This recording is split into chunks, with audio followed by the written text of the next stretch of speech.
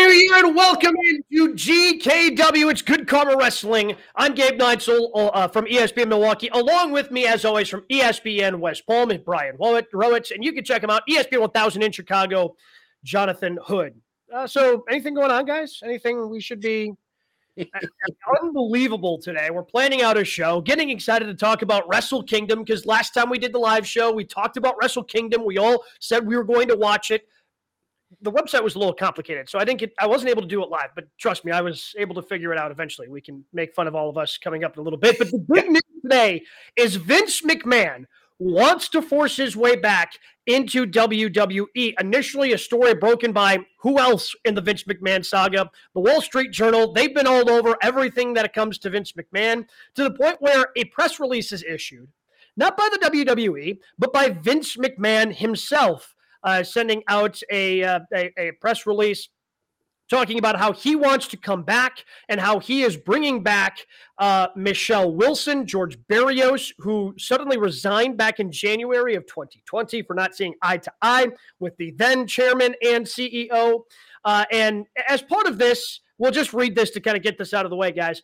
So Miss Wilson, Mr. Barrios, highly qualified directors whose professional experience positions them well to help the company achieve the best possible outcomes in both initiatives, both those initiatives being a potential sale of the company and media rights negotiations. As former WWE co-presidents and board members, they are intimately familiar with industry dynamics and the organization's operations that have helped guide the company through past successful media rights negotiations. I look forward to working closely again with Michelle and George, as well as the company's remaining directors and management team, who have my full support and confidence. WWE has an exceptional management team in place. I do not intend for my return to have any impact on the roles, duties, or responsibilities. So a part of this and a part of the Wall Street Journal story is Vince McMahon does not want to play ball. He is pretty much, we learned as part of this that he tried to, inform the board that he was coming back in the month of December.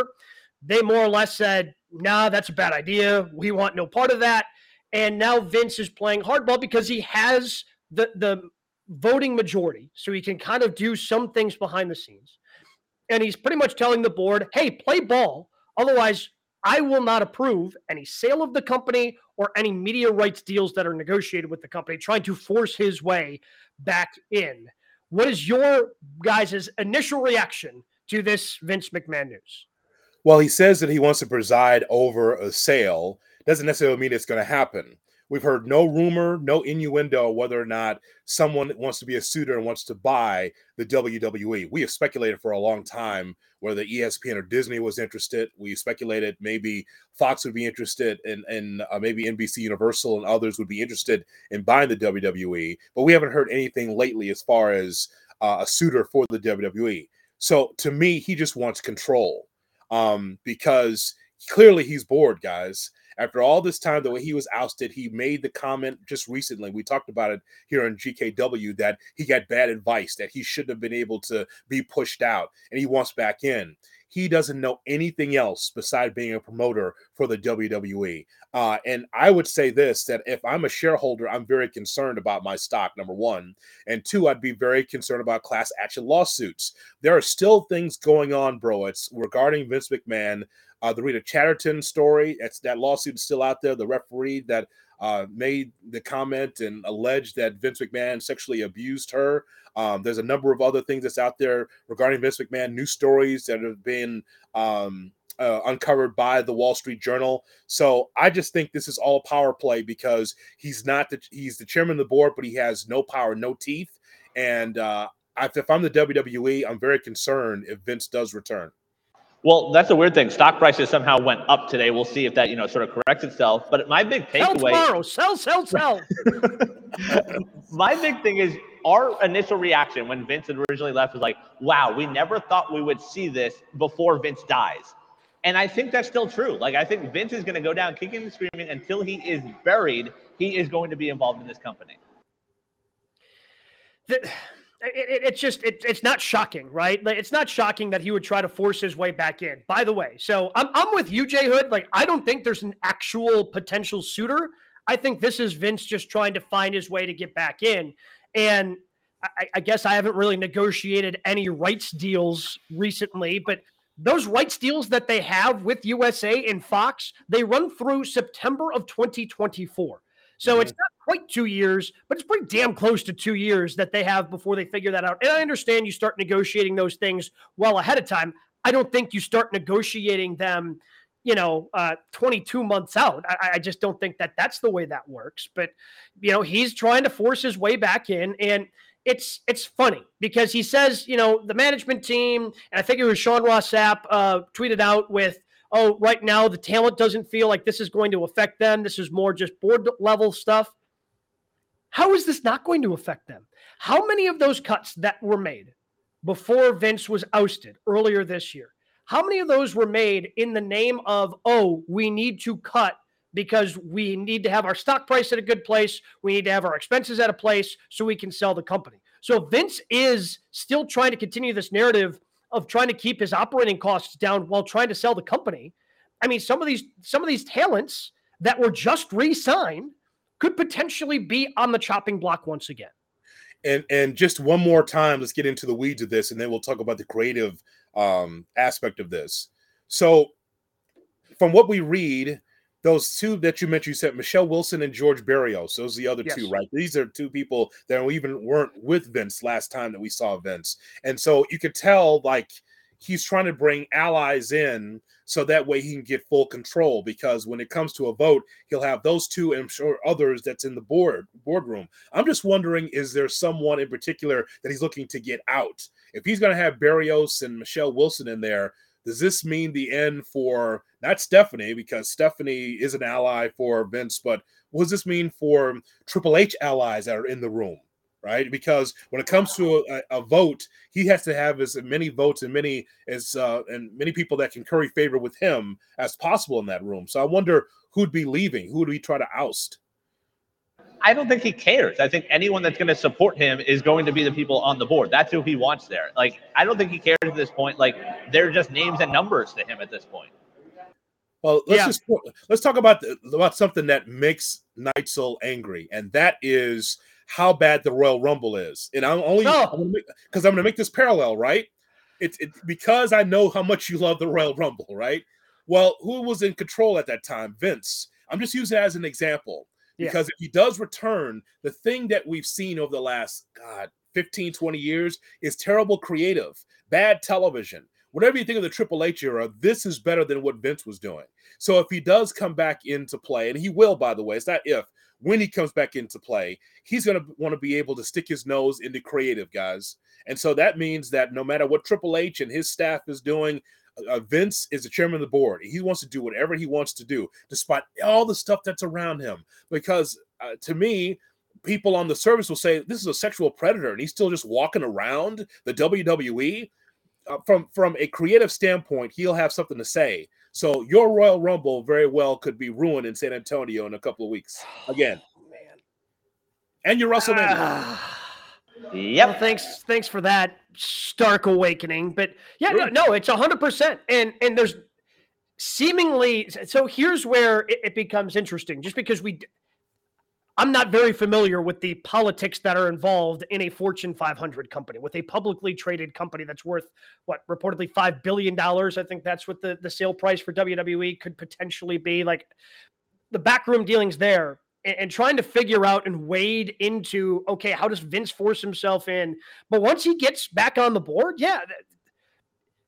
I don't see a scenario in which he comes back. And if he goes, I want to do creative again, like, Triple H is going to get out of the way for that. Like, he's not going to want to deal with the dramatics and the drama that of trying to stand his ground.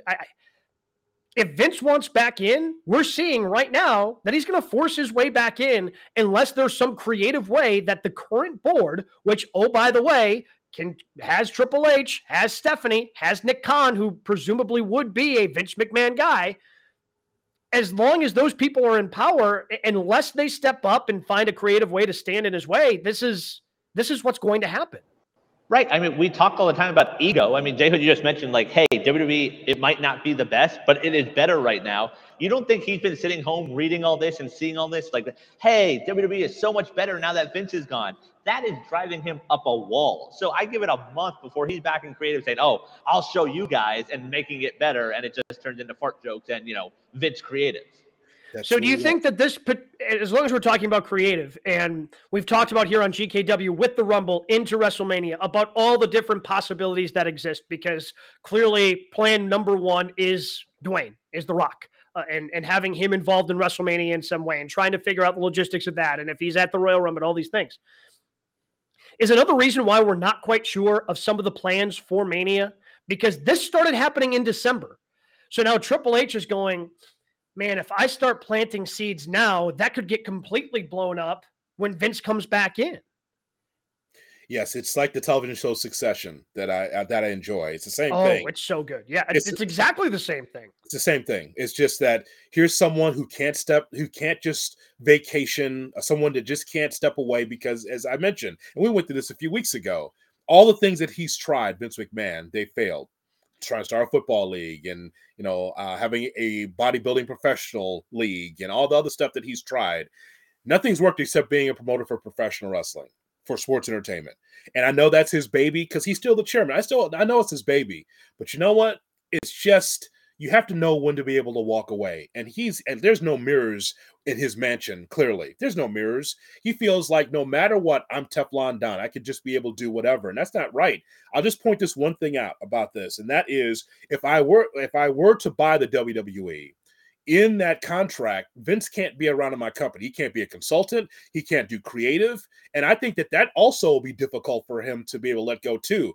I want to preside over a sale. Well, I don't know if there's any real suitors, but if it is, Vince can be part of it. I mean, he's 78 years old. What can he do? Because here's the thing. And the other thing too is if it's true that they are trying to sell it, the WWE still sells itself.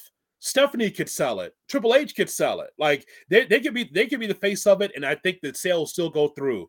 Are you going to make more money just because Vince says, "All right, goddamn, we're good"? It's the company's fine. You don't need Vince to help a sale go through, but he can't help himself because he's Vince McMahon. But it's selfish reasons. I've seen people point out on Twitter, it's going to be like when the UFC was sold. Part of the caveat was Dana White staying in a position of power.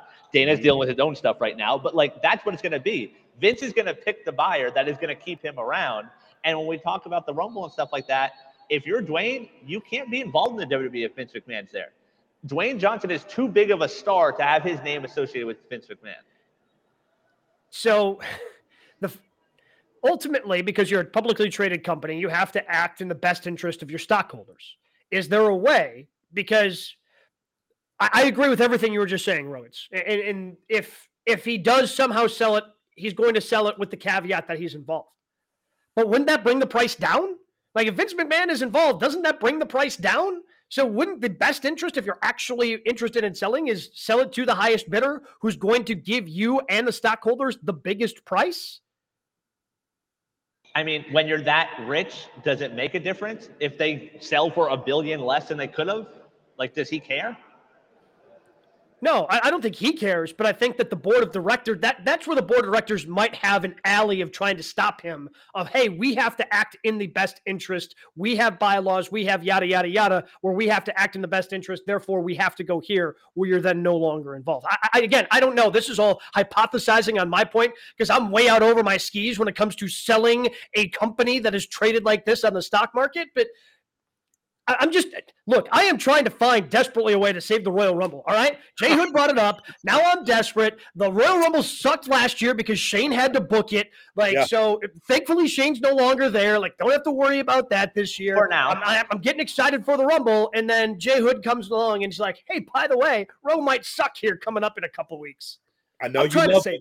I know you love it, but Vince is going to be around the company, at least as far as we know at this point in time. And I know, and by the way, we are retweeting a lot of information at GKW_wrestling about this. So follow our Twitter feed for the latest on this. And I know that there's some conjecture out there, like Vince says, from the Wall Street Journal, and we also saw this from his press release, that he would have nothing to do with creative in some ways. He said that, right? But we know that that's not true. That I'm calling that a lie right now.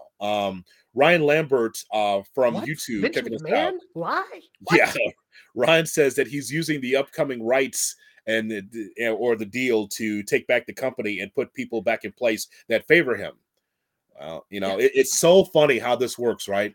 People could not wait to get out of WWE to run to Tony Khan, New Japan, anywhere else but Vince, and now Vince could be returning. So is William Regal, the next topic, William Regal, is he going back to AEW?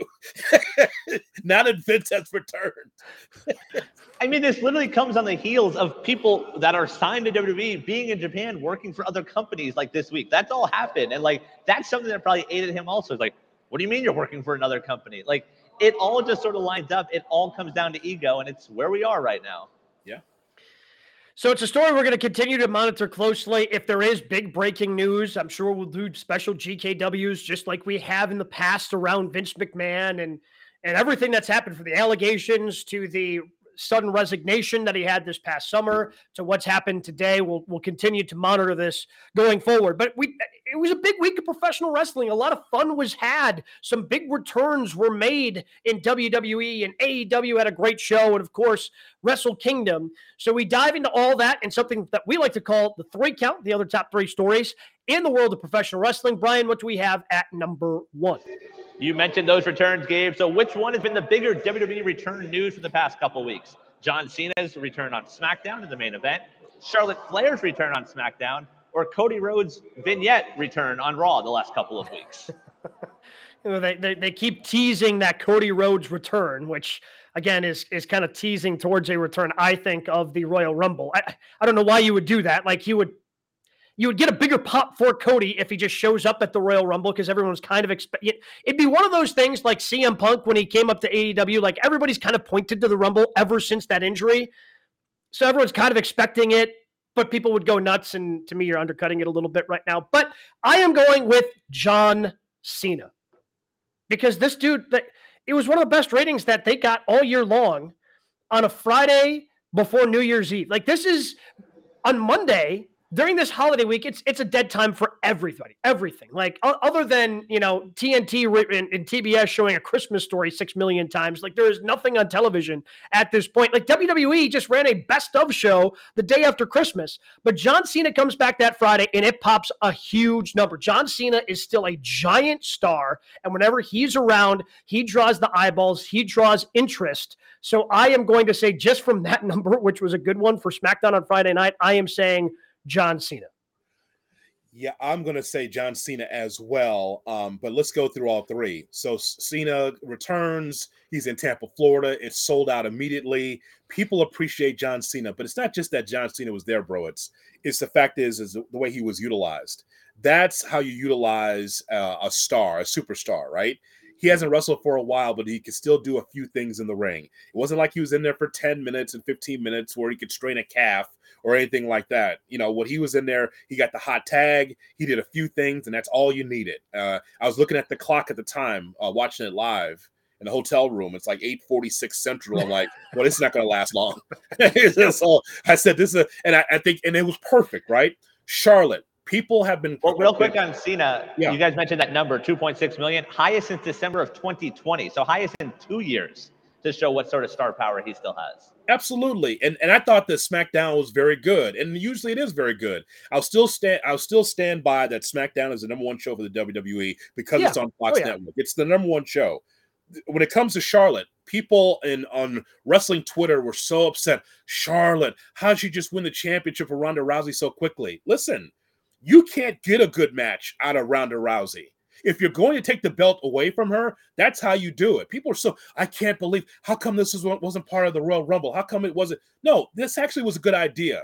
No one saw Charlotte Flair coming out of nowhere. It goes along with the Nature Boy Ric Flair documentary on Peacock. So I think that there is a little symmetry there. But because Ronda Rousey has been a flop to me in the ring, I wouldn't want to see that match at the Royal Rumble. Even Charlotte Flair couldn't get a good match out of Ronda Rousey. So I'm glad the championship's off of her, and I think they did it the right way. With Cody, Yes, it's the worst kept secret. We knew that he was going to come back, possibly a Royal Rumble. But you know what?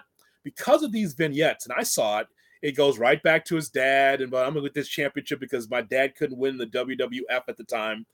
Makes me think that he's going to get one of these championships by WrestleMania. Why would you have the vignettes now? You're planting the seeds for Cody to do something special by the time we get to April, I think. Oh, 100%. Really? I'm 100% on board with that. I agree with Gabe. I think they're cutting out the legs. I think they're cutting out the legs of the Rumble. Like, I hate that they're doing that. And the Charlotte thing, like it's a good surprise. They don't have prizes anymore. It was so good. You mentioned Ric Flair. He mentioned on his podcast, he didn't know when he was in the building. He went home. He missed the return. He was backstage and went home, and he didn't know Charlotte was there. So that's the good kayfabe right there. Tom Rinaldi, I like a cranberry and vodka. That's because he's drinking. That's probably why he didn't recognize his own daughter drinking, according to the documentary. I think that's why he didn't know. I understand that there's a certain portion of wrestling, but again, I feel it's like wrestling Twitter. Charlotte's still a star. Like, she just has, because, I mean, she is a physical presence. Like, she is, she stands in there and she is an attraction. She is a draw. She is a star in the WWE. So I have no problem with her. I'm excited that she's back because I think that SmackDown Women's Division desperately needed a boost. I thought this could potentially then bump Ronda Rousey to finally getting that match against Becky Lynch. That doesn't seem like it's going to be a thing based on rumors, because Becky Lynch is like, nah, man. She's like, when she was still hot, 4 years ago, yeah, we could have done this rematch finally at WrestleMania one-on-one, and it's just, that doesn't seem like it's going to happen. I don't know what happens with Ronda Rousey from here, but Charlotte being back is nothing but a good thing because it just continues to add depth to that women's division on SmackDown, which desperately needed it. I think she's a better heel than babyface Broads, but I mean, she's a babyface in that spot. Yeah, no, I agree with that. The other thing I'll add about these three, when it comes to Cena, we talk a lot, and I think we will continue to talk about it until Roman drops the belt, about who that contender is. Can we rule out it being Cena and him being the record holder and him being the one to dethrone Roman? I think so, just because I don't think he can commit to being around for any sort of actual title run. Like, even if he's not wrestling. Stop the WWE? Well, because at least Brock would show up every once in a while. Like, if Cena's off shooting a movie and he can't come back, like, I just don't think. And again, with Vince back in play, who the hell knows, right? Like, I don't think Triple H would do it, especially with Triple H and the reverence that he has for Ric Flair. I don't think Triple H would pull the trigger on Cena breaking that record. But with Vince, I think Vince gives a rip about Ric Flair. He created John Cena. Of course, the creation of Vince McMahon should be the all-time greatest champion in the history of professional wrestling. So, yeah, with Vince back in, it's certainly back in play, I guess. I mean, with Vince in play, you can't even rule out Roman taking the U.S. title and the IC titles at Mania. Like, literally just put every belt on Roman at this point. Now, you see, we had a good direction on this show because it was Triple H. We know exactly we kind of know his path. If Vince comes back in, now we have to kind of refigure our thoughts about what the direction of WWE. See, that's a problem. That's why it's murky. It's murky. Now, you thought it was murky trying to get the championships off of Roman at some point. If Vince comes back, well, another reign, another year, pal.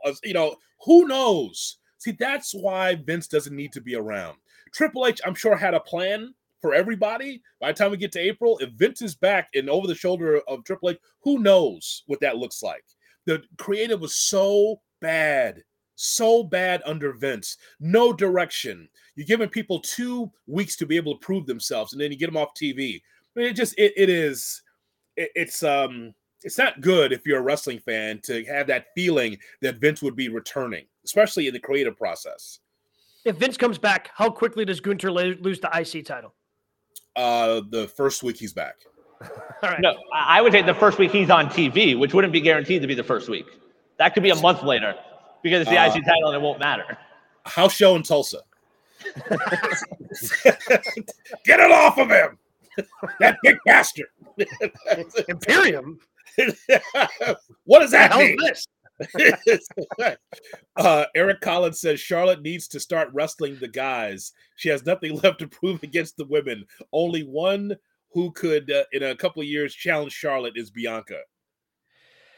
So I guess based off of the rumors I've seen around the Ronda Rousey stuff, it seems that Charlotte could potentially be in another collision course with Rhea Ripley.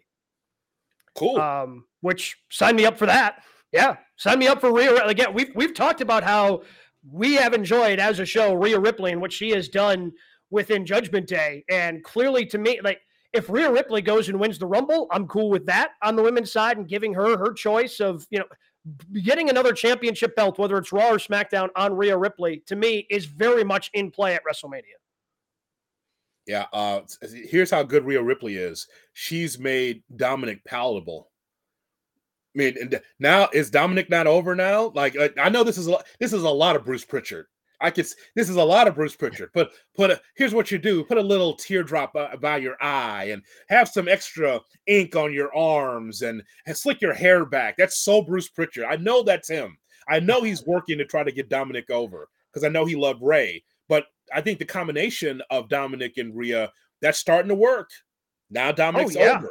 Now all of a sudden he's over. Now, can he work? No, but he's over as a personality so far, right?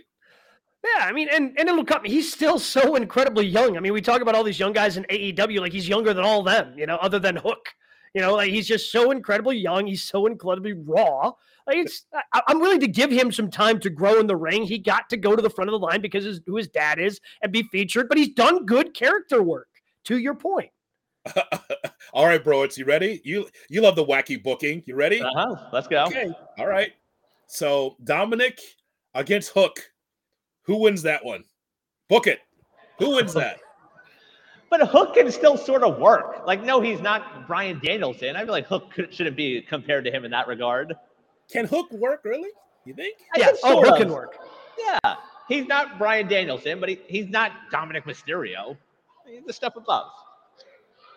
Hook can work. I don't know. I see Hook do this. I mean, look, Hogan did the same thing. He had 5 moves. Cena had 5 moves. I see the same things from Hook. Hook never sells. And Hook does the same moves every time, which is cool. Because every move he's in, every match he's been in AEW has been a squash match. So he hasn't had. I don't know if I've ever seen him take. I don't think I've ever seen him take a move. I don't think I've seen him take a bump. I don't know if he can sell. They've never asked him to sell. I just didn't know Taz's son was Goldberg, but that's fine. I mean, seriously. I mean, he's never going to be in peril. Never going to be down with that big. Well, I mean, he's wrestling. Is it next week? It's him and Jungle Boy going up Jungle against Hook next week. Yeah. So, I mean, my guess is if he gets in the ring with Big Bill, he's going to have to sell something because Big Bill is it's going to be tough. You better. Like, I know that Hook is a badass, but you're going to have to sell a little bit, son. Like, you just can't come through here. Otherwise, then he should just beat MJF for the title. I mean, if he's that good. But I think it's a great topic that we had there with Cena, Charlotte, and Cody. I am looking forward to seeing what 2023 brings for all three. What do we got at number 2, Brian? There was a pretty big wrestling event this weekend, Wrestle Kingdom 17, taking place in the wee hours of Wednesday morning. Hopefully everyone's caught up on sleep since then. So what was your biggest takeaway from Wrestle Kingdom? All right, so this wasn't my biggest takeaway, but I want to get it out of the way. How do we pronounce Mercedes' last name? Like, Monet. Monet? Is it Monet? Monet, yes. I think so. I thought it was like money. Monet, like money. Yeah. That's not what the Japanese public address guy said. No, the Japanese public address guy said money, and like her music kept saying money, and she said money, but like the American commentary kept saying Monet. So I'm still very unclear on how to say her new character's name. I trust Kevin Kelly. I think it's Monet, I believe. Okay. All right. Well, Mercedes Moné then obviously made her debut. But my biggest takeaway, and I'll probably talk about this more at the end of the show, spoiler alert, but man, I'm so glad that match between Kenny and Will Ospreay just delivered. Mox is probably jealous because they just beat the crap out of each other for a half hour. One of them's got a bloody nose and there's blood everywhere. Kenny's eyes swollen shut. Like that was I haven't watched a Wrestle Kingdom before. I've seen some bits and pieces of other ones, like when Chris Jericho made his debut over there and when Mox has been over there for the IWGP US Championship as well. You kind of see bits and pieces. I've been more indoctrinated with New Japan Pro Wrestling style this year, just kind of with the crossover stuff they've done with AEW, the shows they've been doing within the United States. They had the Windy City one, I know, in Chicago this year as well. Man, it is, it is not for the faint of heart. And that match certainly wasn't for the faint of heart, but it was wildly entertaining as Kenny Omega is your new IWGP United States champion. Okay, so no offense, Gabe, but I look at New Japan like I look at golf. I'm just interested in the majors, right? And I know that you watch everything. I don't want to offend you because I know that you're Mr. Golf on the show. But Yeah. outside of Waste Management, I just look at the majors when it comes to golf. Yeah. Same thing with this. Like, I mean, Wrestle Kingdom is a must-watch, I think, for every wrestling fan because if you're a diehard WWE fan, you like that soft style, right? AEW is a step above as far as in-ring style, but New Japan, brother, let me tell you something. That is completely different from top to bottom. This was an incredible card, and I think that we should first, though, talk about how we all three of us tried to help one another trying to log on to this damn thing, trying to figure it out. The Japanese and the English trying to figure out. I asked Bro at Psycho, I need your help. This is taking 2 days now for me to get on here. How do I log on? How? My sudden New Year's resolution is to learn Japanese by next year's Wrestle Kingdom. I was so in trouble in the weeds. I didn't know what to do. I couldn't get it past the page of like, I wanted to enter my credit card information and could not, for the life of me, could not get to that page. I got to it once and then it like reset and then I couldn't find it again. Like I just couldn't find it again for literally 24 hours. So I didn't get to watch any of it live. Like I woke up a little bit earlier just to try to catch some of it before I came in and did the morning show for ESPN Milwaukee. That went right out the door. Eventually I was able to figure out and watch some of the replay, over the last couple of days, but yikes, man. It was a tough website to navigate. And I'll also add, like, very affordable to watch Wrestle Kingdom. I think it was like under $8 here in the US. I believe it equates to like 999 yen. Yes, exactly. I'm not confident I know how to cancel it, though, because I don't want to keep paying. Like, it was good for 1 month. I don't know how to cancel moving forward, though. Right. Well, but you just want to catch the majors, right? You want to like, all right, that was good. See you next time for the next major event, right? Yeah. Well, but I'm going to want to watch it for February. Like, I'm going to want to watch the return match of Mercedes Moné. Like, I want to see her go up against Kyrie, and that's going to be happening in February in San Jose. So I don't know if it's because it's in the U.S., if that would be available on Fight TV, the way that some of the other New Japan Pro Wrestling events have been available on Fight TV. So maybe we could just do that. But if that's the only way, like I'll keep it for the month of February and see that return match for Mercedes. Okay, so as far as takeaways on the show, is Muto is the great Muta as we know him here? Is Muto sure he wants to retire? There was some good stuff there. I'm like, you sure you don't have another run, Muta? I mean, my God, like you gotta let him hit the moonsault, though. Come on. Well, I mean, listen, he's an old timer, but I mean, he's a ground and pounder. That's what he is. I like what I saw there. So, just very briefly, the story of Great Muta is when he came to America, he was in the NWA. He was managed by Gary Hart. Jim Ross is in the front office of the NWA at the time, and in 1990, he said, we can freshen things up here. The women seem to like Muta. Maybe Muta should be a babyface. A babyface. And Ole Anderson here, some of those old timers from the 70s, like, there's no way a Japanese guy is going to be a babyface in this company. Southern-based NWA, right? Imagine how different that would have been for Muta, who was over with the women because he was an attractive guy, apparently away from the face paint and the mist. Apparently, there was thought that he could have been a babyface, but Gary Hart, the manager, who always had a switchblade, was like, nope, you're not doing that because if you make him a babyface, I can't be his manager, so you're taking money out of my pocket. Screw that. But Muta was so good and so unique at the time. I remember watching him late 80s, early 90s, and I'm watching him in one of his bye-bye matches here, and I was very impressed. Very impressed with what I saw there. Yeah, I mean, but by the way, I'm fine with him being good in his final. Like, better that than doing whatever Ric Flair did this summer. True, because Muta's not going to be there the entire time. He's with Tanahashi, who's a Hall of Famer, Umino, who's a really solid wrestler against Naito, Sonata, and Fujinami, and Bushi. So I think he was in there when he needed to be in there and did some nice things. I like that. Also, I wonder, does Triple H look at Kairi Sane and go, man, we messed up there? I mean, she was over with that crowd. I like her. She had a nice matchup, I thought, against Nakano. I also feel like her leaving was also kind of her wanting to go back to New Japan. I think that was, I could be misremembering that, but when she left, I think she kind of decided that she wanted to go back to New Japan. And maybe that had to do with the booking that she was receiving in WWE. She was on Raw, was she not? And then Vince didn't get it, or? I think so. But that's the thing. So, like, I'm sure she was turned off by all that. But, like, yeah, you have that good moment there. I don't think anything was topping Kenny and Ospreay, though. And then you have Meltzer this week saying the two of them held back, that they were saving stuff for the next match, wherever that is. They don't know where it's going to be, but they were holding back a little bit, which I assume will be AEW profiting. But, like, that match somehow exceeded expectations, which I didn't think was possible. No, you know what? I saw the same thing. I ignored it. I don't care what those two said. That was already, match of the year. And it's going to be hard because if that's the pinnacle, it's hard to beat that. Because just when you thought it was going to be over, there was more, and there was more, and there was more. And they gave everything. I love that match with Will Ospreay and Omega to the point where, and this is when you know wrestling's great. I didn't know who's going to go over. I thought Omega's an AEW guy. He's going to put on a classic, go back to AEW. Didn't know he's going to go over. But those two I was surprised by the best in the world. Yeah, I didn't know. Yeah, I'd assumed Ospreay just because he has been one of the mainstays in New Japan Pro Wrestling, especially through the pandemic. And you would think that in that big fight that's been teased on social media forever, that they would pay it off with Ospreay winning. But clearly there is something down the line. And maybe to your point, if there ends up being a Forbidden Door 2, that would make sense for the rematch where Ospreay gets his win in IWGP United States Championship back.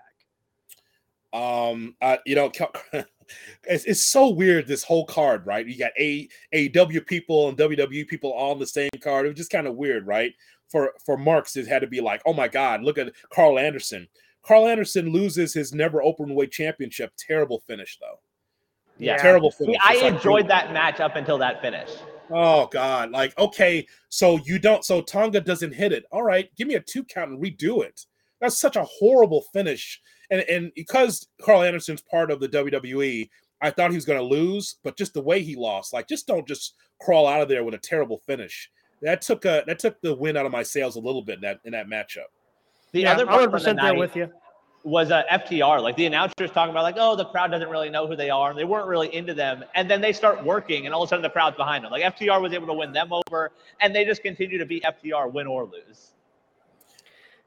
Yeah, now they don't have any of their championships for FTR, which I think was kind of the plan because by all accounts, their contracts are still coming up, and they're going to kind of that was the only way that, to me, that they were going to be able to be free agents and then kind of decide whatever they want to do next. Maybe they stick with AEW, who knows? But in order to be true free agents, I think dropping all those championships made sense because then that kind of opens them up. Because, win or lose, they're still FTR, and people absolutely love them for the work that they put in. I didn't like that. Like, I knew they were going to lose the championships, but just that whole story, right?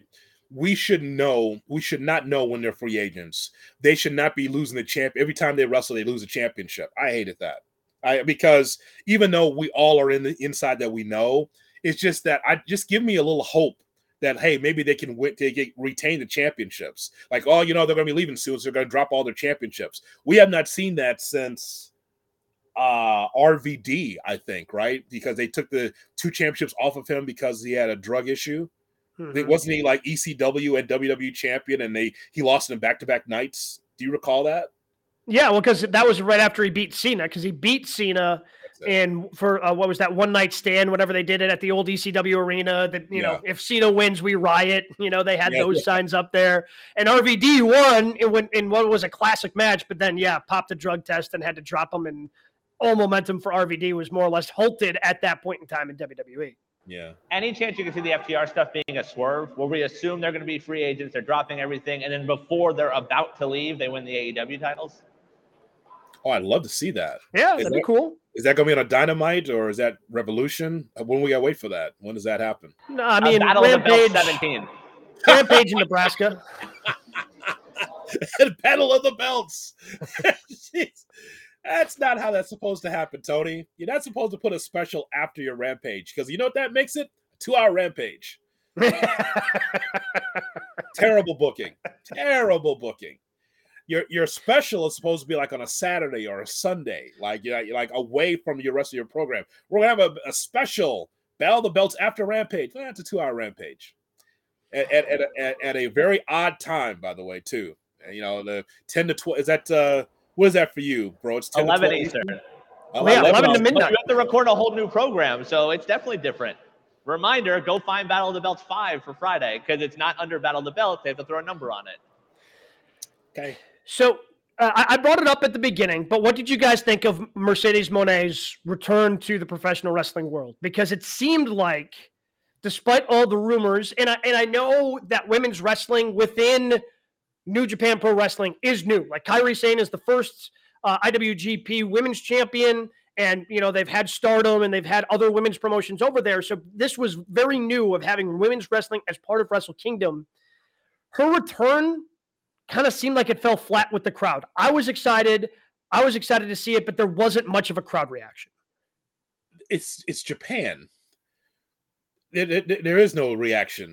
It's Japan. They all had masks on, and they're not supposed to. They're not supposed to cheer there. I mean, even though you saw Omega trying to get the crowd going, Yeah, they made noise when they had to, especially during the Omega match. Yeah, and here we go. See, that's why we gotta get Naito in front of more Japanese wrestling. You'll see some classics and no one's saying anything. That's Japan. Like this ain't AEW with 3,000 people. This is in Japan. They don't say anything.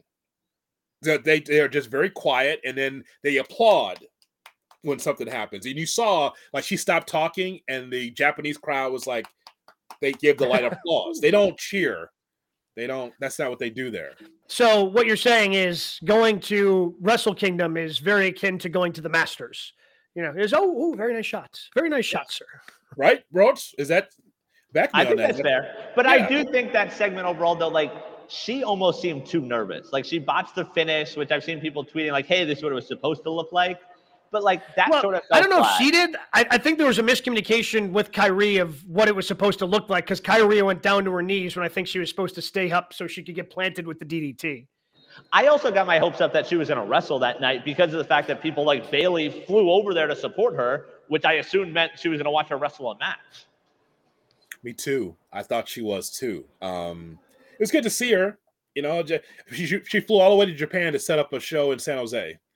So, I mean, it was just good to see her because now that she's in the public eye, I just want you to know I'm with New Japan and we're going to wrestle in San Jose, which is great. I mean, it's great. It was great to see her. I thought she was going to wrestle, but now it builds up to even Gabe Neitzel is going to keep his New Japan complicated account. Maybe because I can't cancel it. Who could say? He doesn't know where the cancel button is because it's in Japanese. He's going to watch it. I think it'll be very interesting. I'm a big fan. I don't even think we've seen the best of her yet. I say that a lot when we talk about her. She's silky smooth, and I think she's going to be great in this matchup. Do you think we see her in other places? Does she pop up in AEW? Well, that's the thing. Like this whole tag team match with Saraya, right? Was this a swerve? Is she not coming? Is she coming? I think that she's not coming for this, and they had to make sure they didn't have a situation. They didn't have a Rey Mysterio coming in at number 30 situation where suddenly you bring somebody out and they get booed for not being, even though like Rey Mysterio, everybody loves Rey Mysterio. Why would you boo Rey Mysterio? Well, because he's not Bryan Danielson, and that's who we want in this situation. So I think they had to get out in front of it, get Toni Storm in that tag team match, announce it this week, so you don't have Toni Storm, who's one of you're trying to build her up as one of your stars in that women's division, get booed out of LA because she's not Mercedes Moné. Well, to sort of transition off that tag match part of AEW in LA next week at the Forum. So, guys, what are you most looking forward to from AEW in LA? I mean, it's the ladder match. They have found a way, and it's all based on, to me, the chemistry that exists between the Lucha Bros and the Young Bucks, because they've done that match so many times All In, All Out, like all the different tag matches that they've had over the years. The chemistry starts with those two, and then you add in world-class wrestlers like Kenny Omega and Pac. Like, yeah, no, the chemistry has been unbelievable over the course of 6 matches. We always knew it was going to come to this. And now, one of my favorite matches ever was the ladder match that they did in Chicago, Lucha Bros versus the Young Bucks, where there was a suicide dive through the ladder, and they just came up with so many creative spots. Like, I'm expecting them to somehow top that, because now you have more wrestlers involved. That's, to me, that's the answer, because there's no way it doesn't deliver given the 6 individuals involved with that match. Yeah, and real quick, other things on the card already announced: Bryan Danielson versus Takesha. We assume Mox versus Hangman, maybe a Saraya mystery partner, and a Hook and Jungle Boy, or Jungle Hook, make their tag team debut.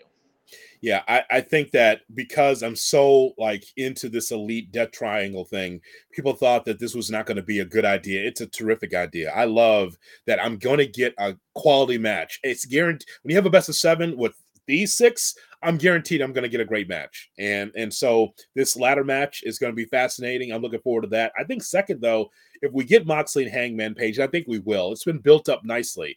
You know, AEW gets a lot of criticism for not being able to build a story. Well, this is a story. It's been built up.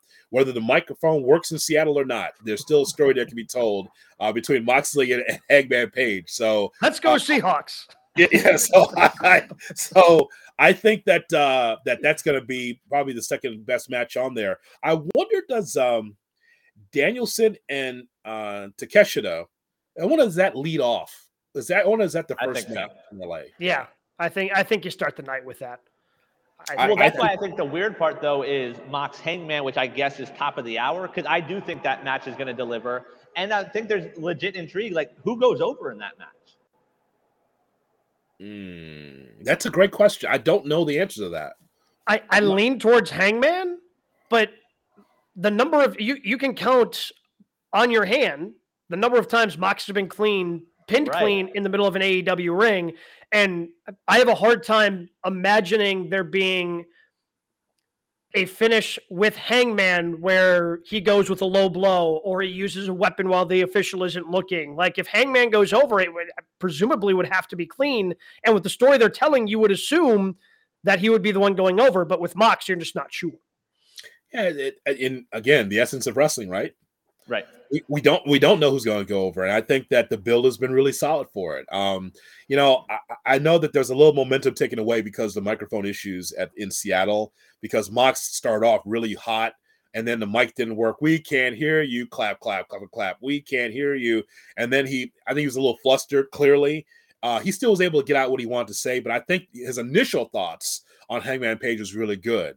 But there's a nice build there that I'm really intrigued about. And I know I haven't seen the attendance numbers, but I'm sure it's going to be a great crowd in LA for this. And then other AEW stuff, that Bryan match is sort of on the path. If he becomes the number 1 contender, he challenges MJF for the title. Your thoughts on the Iron Man match at Revolution?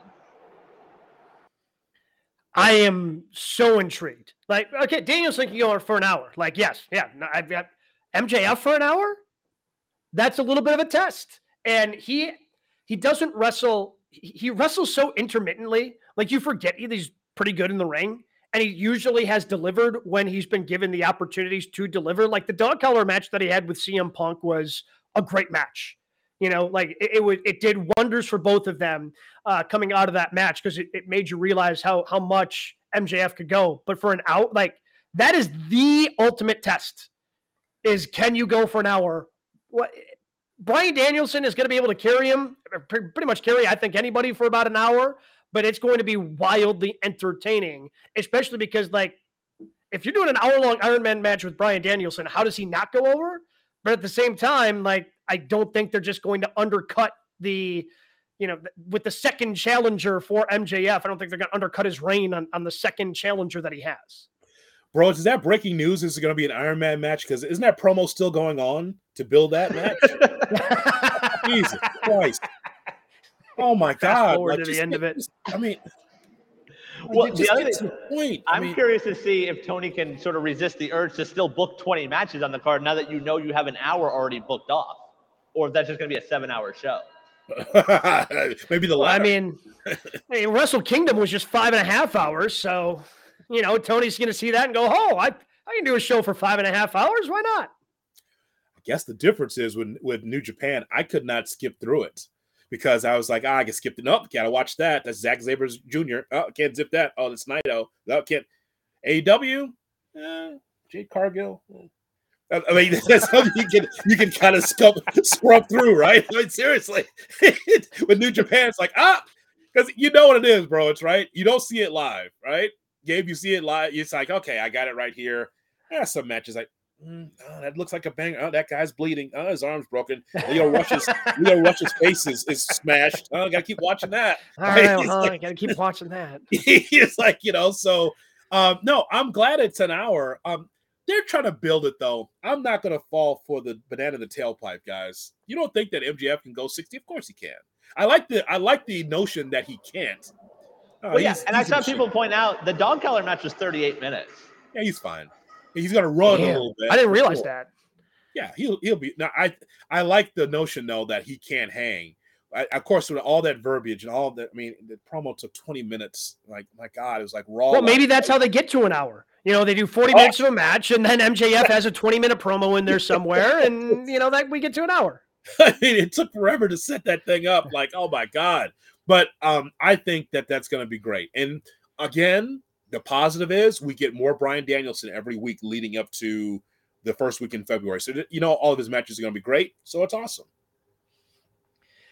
So that brings us to our news and notes section. Some other things that have been happening in the world of professional wrestling. Just kind of quick hitters. Brian, what do we have this week in news and notes? Dax Harwood started a new podcast, and on it he said he hopes that CM Punk and the Elite can bury issues and move on to his best for business, but now reports out that Chris Jericho and others have promised the locker room that CM Punk will not return to AEW. Man, the locker room seems to be pretty divided on CM Punk, and I know Jericho wasn't a fan when Punk initially came in. Obviously, the Elite's not fans of CM Punk at this point either. But if AEW wants... Look, I think that they'll still get a television deal if they want it. The numbers that they draw for TBS and TNT are good enough that they'll get another television deal. But if they want to take it to that next level, if they want to take a step up, CM Punk being around has been much like when John Cena showed up in WWE and they're drawing getting 2.6 million. Now AEW is not doing that. But when CM Punk is around, they're closer or over $1 million. So if you want to maintain that level to try to continue to build off of that, to me, CM Punk's got to come back. There's money that's left on the table if he doesn't. And so you could tell that Chris Jericho has the ear of Tony Khan because of the matches that Chris Jericho's been. So he loses against Ricky Starks. That's good for the company, actually, because as good as Chris Jericho is, losing to Ricky Starks is great for Ricky. For him to lose against, what's the kid's name? What's the Action Andretti? Action Andretti. The double A Andretti. I think that's good for him as well. So meaning that he's willing to do anything for AEW. So that he and Tony are tight because look where Jericho's been placed, right? So with CM Punk, just because Jericho says so doesn't necessarily mean that Punk won't return. And by the way, this is the weekly check. Please go to the AEW roster, bro. See if CM Punk is on the roster. Because if he's still on the roster, then I still think that there's a possibility. But there's money to be made there, Gabe, in a big way. If FTR sticks around, Elite versus FTR and Punk for the Trios Championships, you're telling me that's not going to be that wouldn't be a banger? That wouldn't be a lot of fun in the build-up and have that go off in Las Vegas this year? I think that'd be fantastic. He's still there. Mr. Punk's still there. And by the way, you're working with two play-by-play guys here, bro. And so that was a whistle and a foul called. And so whatever kid in that gym is going to go to the foul line for two. Big mid-major matchup here, FAU and UAB. If anyone wants to come visit, I'm between the second and the third floor in the staircase. My guess is what they're waiting for to make any sort of official decision is Punk recovering from the injuries that he sustained before the brawl-out portion of the evening in Chicago. And once that comes, then rubber will have to hit the road and they'll have to make a decision. But it seems like Punk wants to come back. He keeps putting things on his Instagram story about how good of a draw he was, about his action figures and how good of a draw that was, you know? I mean, Danhausen outsold him in merch, but his action figure #1 selling of the year and AEW's top 2 YouTube video views, both CM Punk segments. I mean, if he could stay healthy, and he should be kept special, by the way, if he does return. I always thought, and I was texting with Jim Ross about this as I dropped that name on you.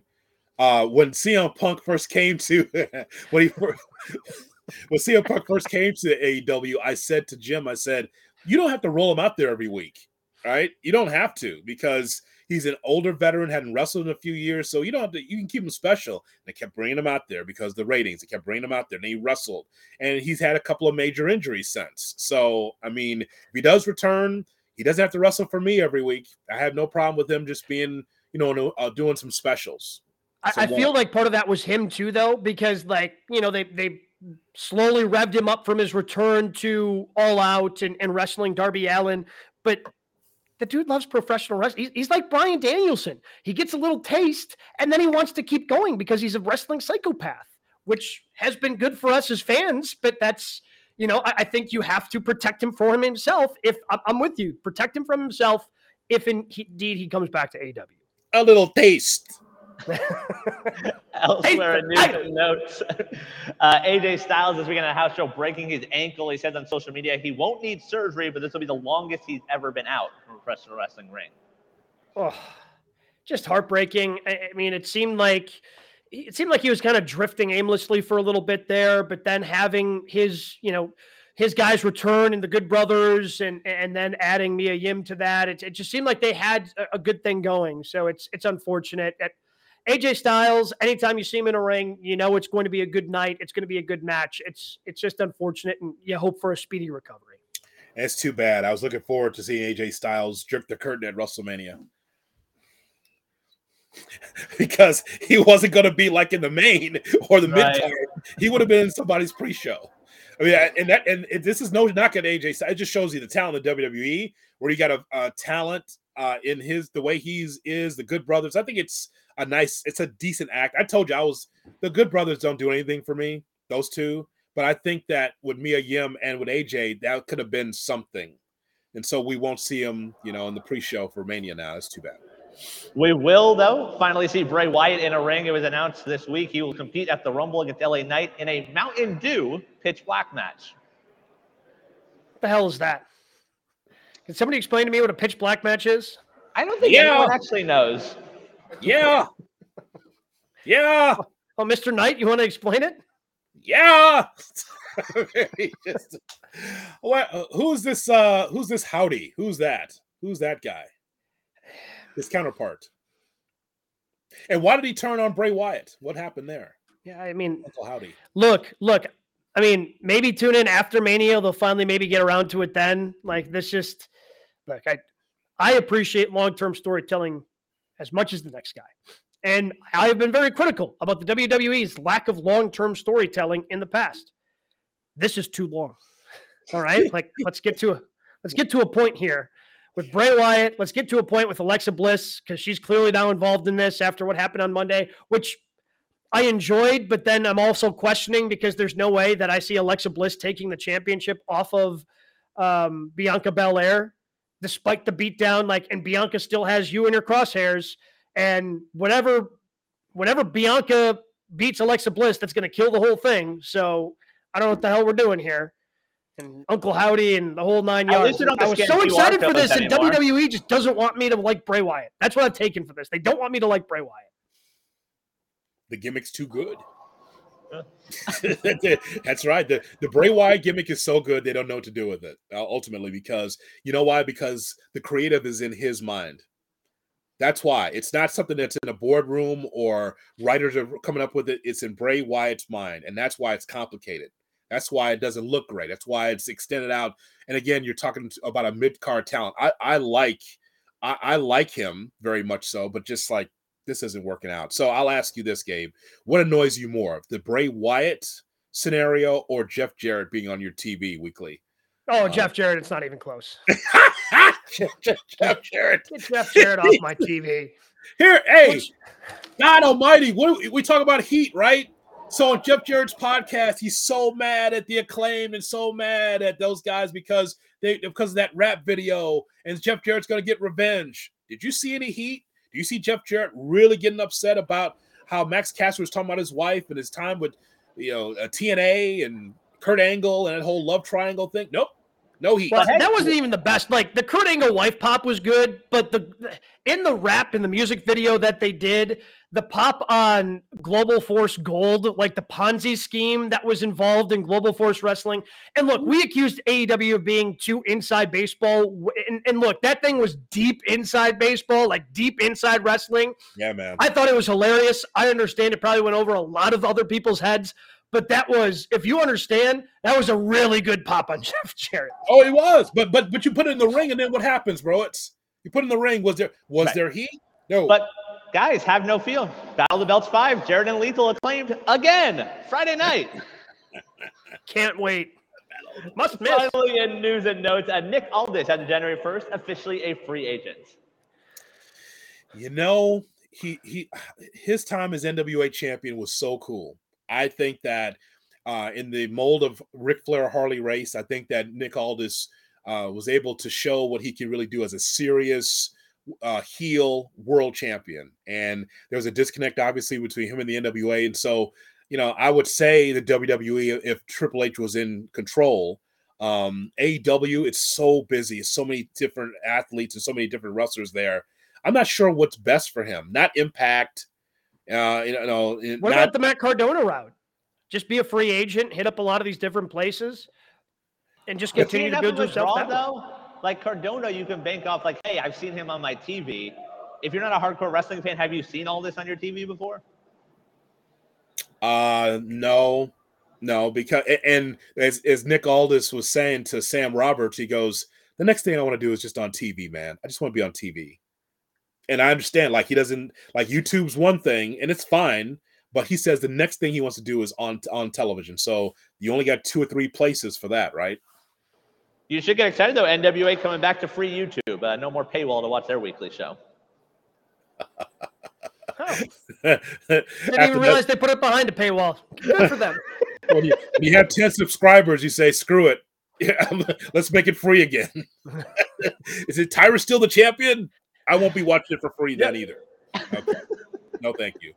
Doing a middle rope knee drop and make it look that bad. So bad. As the finish, by the way. We're seeing Zack Sabre Jr. and like Kenny Omega and all these guys busting their ass in New Japan, and here's Tyrus coming out. Comparatively, it makes the Carl Anderson finish seem fine. Yes, exactly right. I think it's a great point. It's a great point by you. We have reached that point of the show. I think it's going to be a clean sweep. But what was your match of the week? I mean, yeah, I guess the better question, who's second? There's no way we could put anything over Kenny and Ospreay. Well, that has to be something else in New Japan. Did you not like the Okada match against Jay White? Oh, it was great. Yes. That match, I feel like that match gets lost because it wasn't as great as Kenny and Ospreay, but like it was really good. But I felt bad for them having to go on after that. Like, this is the main event for the IWGP Championship, and I don't know where else you put that on the card. But well, because of that, I watched it the next day. Like, I was like, nothing's following that match. So like, I went and watched the main event after, and like, it was good because of that. The other one I'll throw out there is last night, Joe versus Darby. I could watch those two just beat the crap out of each other every week. I was shocked by that finish. I thought they were going somewhere with this true king of television character for Samoa Joe, and I understand it was. And AEW's kind of been the anti-WWE in this. Like, whenever you're in your hometown, you go over. Whereas with Vince, whenever you were in your hometown, you had to take the pin. So I don't know if that was part of what was going on. But for Darby Allin to just suddenly come out of nowhere and win the TNT Championship, because clearly Wardlow and it was just last week that Samoa Joe cut off the ponytail. Like, There's unfinished business there. Why is Darby Allin just out of nowhere winning the TNT Championship, despite it being, yes, a good match? Now, see, that's what we're talking about with the booking, right? Unless Wardlow is going to ROH exclusively, then what about the ponytail? Right? I mean, so because he's still the ROH TV champion, It was just the one title, right? It was just it was just TNT. Yeah, so Samoa Joe is still your ROH World Television Champ. Yeah, but we still don't know where you can find Ring of Honor on television or when. Well, see, exactly. And so I think that would be second on my list as well. I think they told a great story. Boy, Seattle, I'm so happy for Seattle that they were able to get AEW. That crowd, this is 5:00 Pacific, right? And it was full and it was loud. And I was really happy for that. And I didn't realize how many guys are from the Seattle area with Danielson, with Swerve, with Darby. A lot of guys from Seattle. And by the way, Swerve is from Seattle. No reaction. Yeah. But Swerve can go. Swerve, my guy AR Fox. You can't ever count him out. Like every time he's in the ring, it's a good match. Oh, I see. Yes. AR Fox. That's right. Yeah. Wait, weren't we supposed to find out more about ROH and their streaming thing after Wrestle Kingdom? Isn't that what Tony Khan said? Like there was going to be more details and everybody thought it was after Wrestle Kingdom? Obviously not. At some point. Yeah. I guess, again, at some point soon. All right. But you just got to keep waiting. I just think that was just tremendous, that crowd. I love what Seattle brought. And then it's going to be in LA. So they're going to new places, which I think is really great for that company. Kind of spread out. The podcast also points out Aubrey Edwards, a hometowner, last night as well. That we picture did. Going around of her in the crowd when Brian retired the first time. Yes, with her Sonics, by the way, her green eyeshadow. She wanted to point that out. And Jeff Jarrett says, that what this was all about? You, whatever he called her on Twitter. Yeah, so interesting. Jeff, stop with the Jeff Jarrett. Can we actually be done after Friday? Tony Khan, I'll make a deal with you, Tony. TK, listen, I'll make a deal. I'll watch it live. I'll watch it. I'll tweet about it. I'll do whatever you want. I'll watch that match live. I'll watch Battle of the Belts live. And then you can take Jeff Jarrett off my television, right? If he makes you mad, he wins. Because that's genuine heat, right? If you don't like it, that's what he's on there for, to piss you off. It's like, I want to turn off my television bad. Right. It's every week. I don't think there's been a week since he came that he hasn't been on TV. Every week. And he gets more TV time than the champ who cut a 20-minute promo. But the reaction, though, right? F you, Jarrett in Seattle. Like, isn't that something? Like, people are so against Jarrett because of what he's done in the business.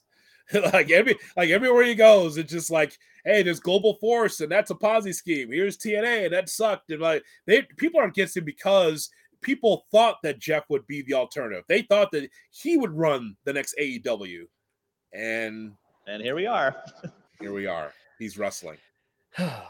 There is going to be plenty to get into next week. Of course, we've got SmackDown, a great AEW show on next Wednesday in LA. Battle of the Belts, I'm sure that's what we'll be talking about mostly next week. Battle of the Belts. What is this, 5?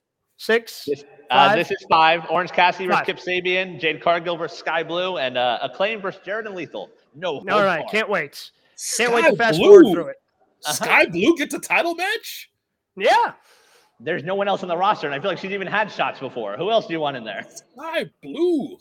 Yeah, unless you're elevating her up to the main event roster of the women's division. Yeah, this is what we get for the TBS championship. I can't wait for Jade Cargill. I can't wait for Jade Cargill to sit on Sky Blue and lick her fingers for a 1, 2, 3 count again, because we've seen that a lot. Yeah, we have seen that once or twice or maybe 3 times. Plenty of things to get into, and we'll get into them right here next week on GKW. Sky Blue.